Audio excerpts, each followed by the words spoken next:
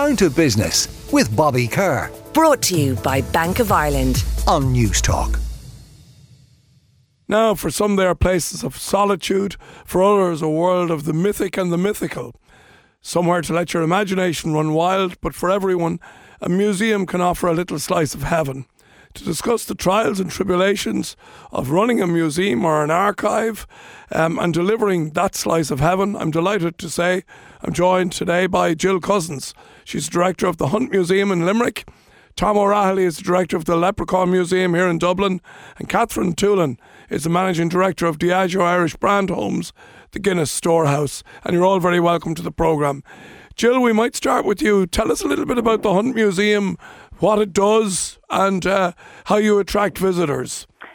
Well, it's a great museum. It actually houses one of Ireland's greatest private collections of art and antiquity. So we've got things from the Neolithic to the 20th century. It was a collection that was donated by John and Gertrude Hunt to the people of Ireland, and it's housed in the Custom House, which is an 18th century Palladian-style building, Georgian building in Limerick. We do a lot of things around learning and education, lots of community-based work, Right. and we put on exhibitions and the like.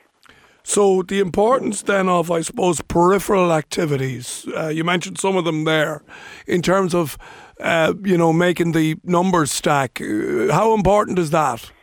Well, they are important. They're more important in terms of getting your repeat visitors or getting people to come back or making them think about it beyond being just a place that you go and hang out on a rainy day and you've got nothing else to do. So they're important from that reason.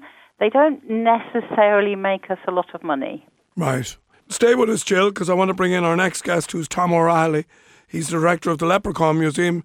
Tom, tell us about the Leprechaun Museum. How long is it there? 13 years now, believe it or not. And it's today, 13 years ago, we opened our doors. Wow. So it's amazing. And we started that in the recession. So I'm there from the get-go. Design, build, finance and operate. It's been really interesting. And we do everything through oral storytelling. So it's taking people into the past, into that history of oral storytelling in Ireland. And is the name, the Leprechaun Museum, is that slightly misrepresentative in terms of you do much more than talk about leprechauns? We do indeed, but it's a gateway into that whole world of mythology and folklore. And the leprechaun is a key gateway into that world. So it makes it easy to approach, and it's for everybody, so anybody can approach it. And then we just take you on a journey into that space. So interesting enough, as a museum or a place where one might expect to see things hanging on the wall and that's not you. No, it's intangible heritage. Right. So it's spoken word, it's oral history, and it taps back into a time before we even had writing things down. Wow, very interesting. Now, I know the museum is an essential part of the Guinness Storehouse, and I'm delighted to welcome the managing director of said storehouse, Catherine Toolan, to the programme. Catherine, thanks for joining us. I want to talk maybe about the museum and archive piece of the storehouse. I know there are lots of other things there, but the importance of it, and maybe tell us a little bit about that if you would. Good morning, Bobby, and it's a pleasure to be here.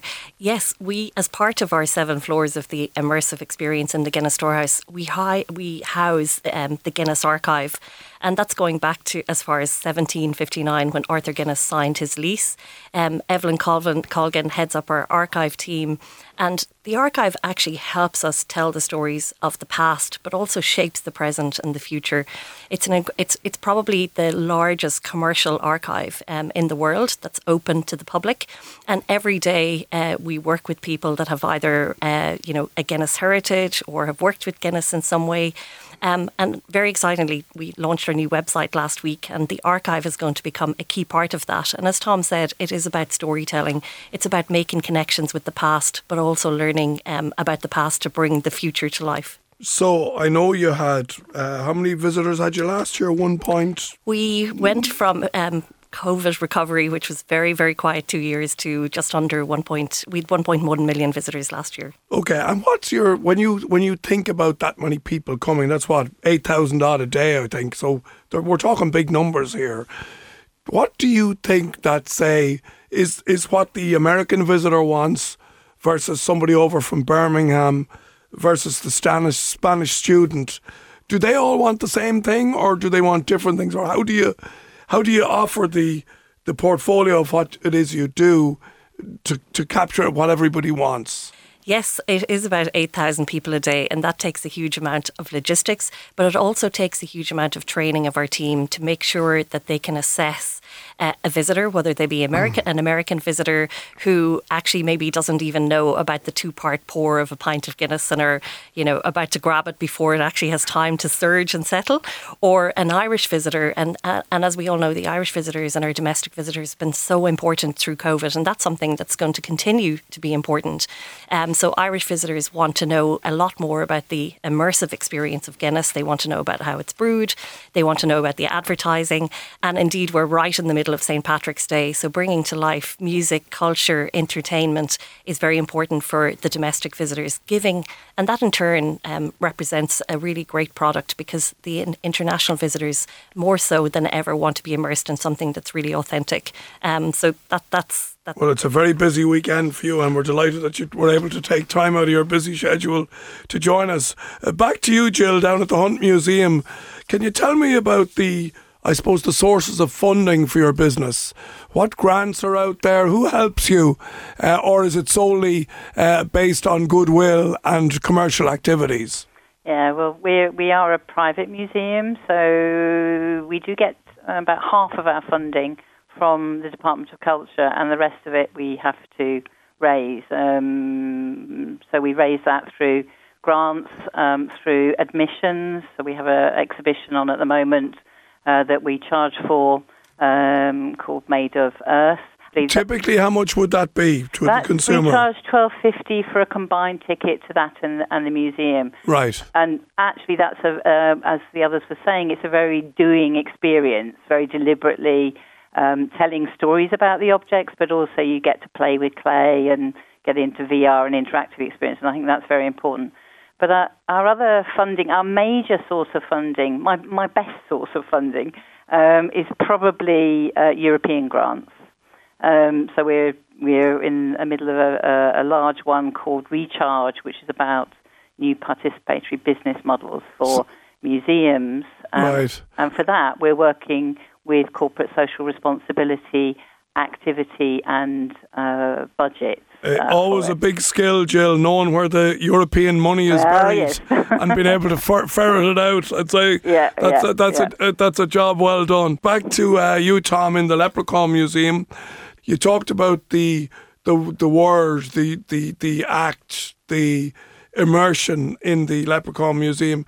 How do you train your people? We have a training program, and that's one of the things we spend a lot of time doing, is making sure the storytellers are engaging, because it's the point of contact for anyone's experience is that storyteller and the experience they're delivering out. So having someone there who's very responsive to, and we limit the group sizes so that you get a very in-depth personal experience. We're asking people to spend about 45 minutes and engaging with the process. It's ongoing, it's all the time. It's probably the biggest job I do, is making sure that the storytellers are getting trained all the time. And in fact, at the moment, we've set up a business teaching storytelling to outside groups. So that's because we're doing it all the time. We just said, well, look, we can roll this out, and we keep getting demand for it now. I think there probably would be a perception out there, if that you're called the Leprechaun Museum, that Americans would be the biggest target audience.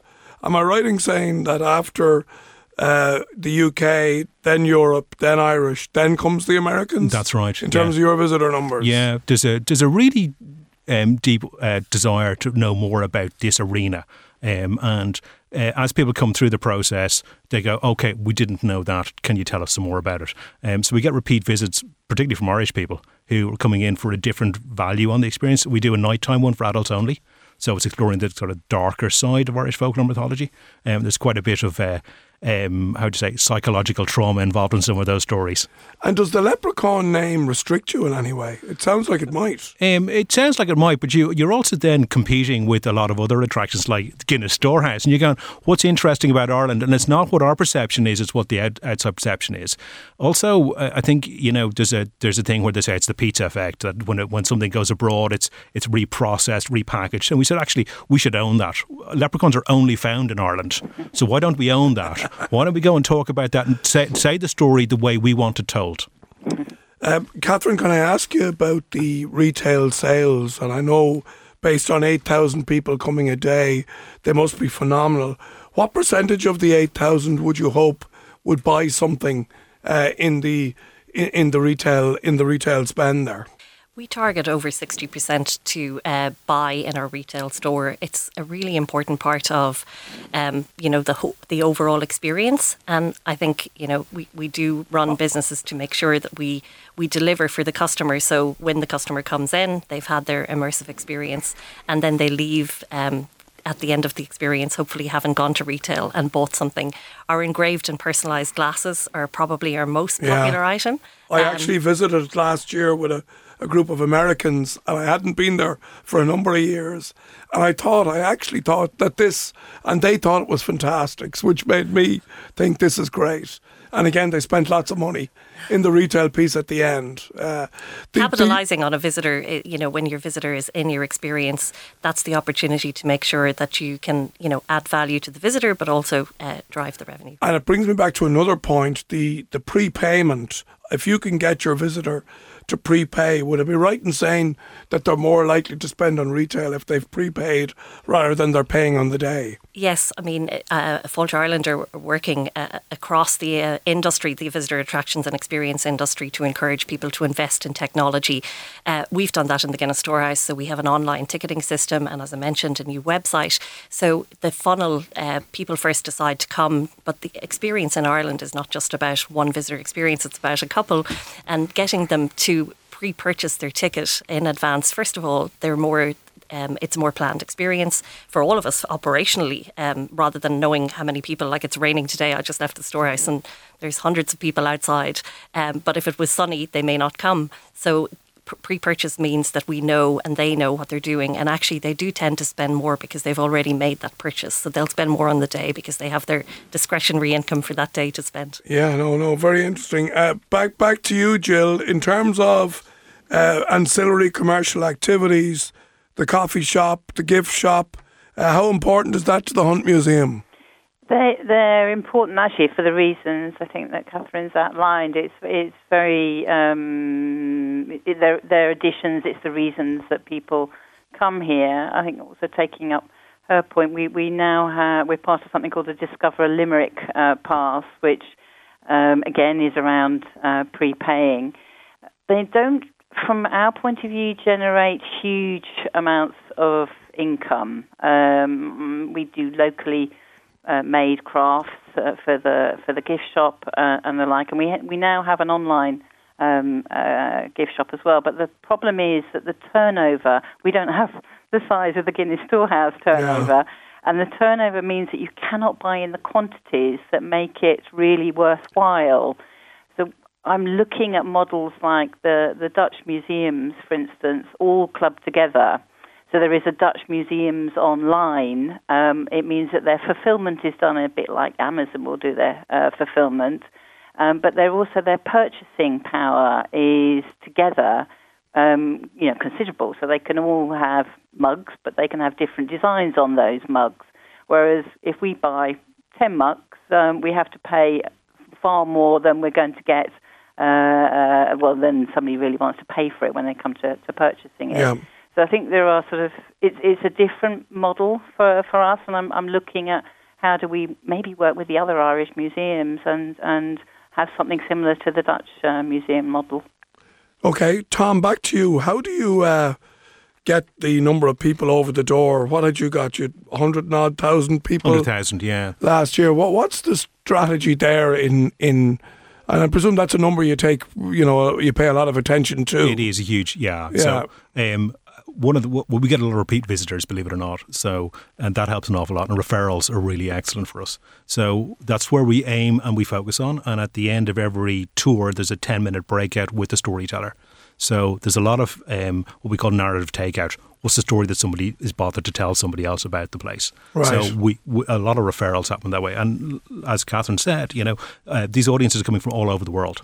So it's really hard for us, unlike we don't have the budget at Guinness Storehouse to be advertising at the airport. So we have to be really specific. So a lot of social media, a lot of other activities going on. And so we built an audience. And, when you're setting up a new business, building momentum is key. And that's really what it is. Once you build up a certain amount of momentum, then you can begin to harvest off that. But it was really, at the beginning, it was really working the numbers and trying to make sure the thing goes. And I remember standing outside the museum for the first time. There was a queue outside. I'd go, my God, it's working. Thank God. Yeah.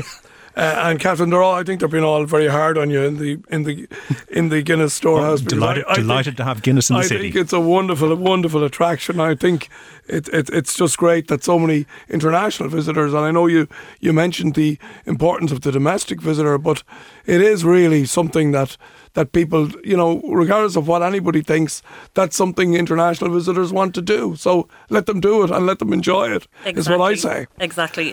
And look, at the end of the day, yes, we are a larger experience and we're lucky to have, a Guinness brand that is renowned and well known all over the world. But hopefully we do our bit for Dublin by actually encouraging visitors to go to other experiences. Of course you do. Not just the Storehouse. And the other thing about it is word of mouth is actually the most important marketing tool. So we can advertise in the airports, but word of mouth is the most important tool, and that is about having a wonderful experience on the day and the visitors going away with an emotional connection and actually telling somebody else about it and coming back. And finally, can I ask you, do you ever get frustrated with the fact that I take it that sometimes you might have a requirement for 10,000 people in a day and you can only take 8,000? Does that frustrate you? Well, I started when the doors were closed in the middle of COVID. So any business is good business. The only way was up. And I'm very grateful. We're very grateful for every visitor that comes. And we do work hard to make sure that visitors have an amazing experience. And we also have just before COVID, we invested in the second Gravity Bar overlooking the wonderful city of Dublin. So that helps us work to demand. But yes, it is we'd love to take more visitors. But most days, other than Saturdays, we have space.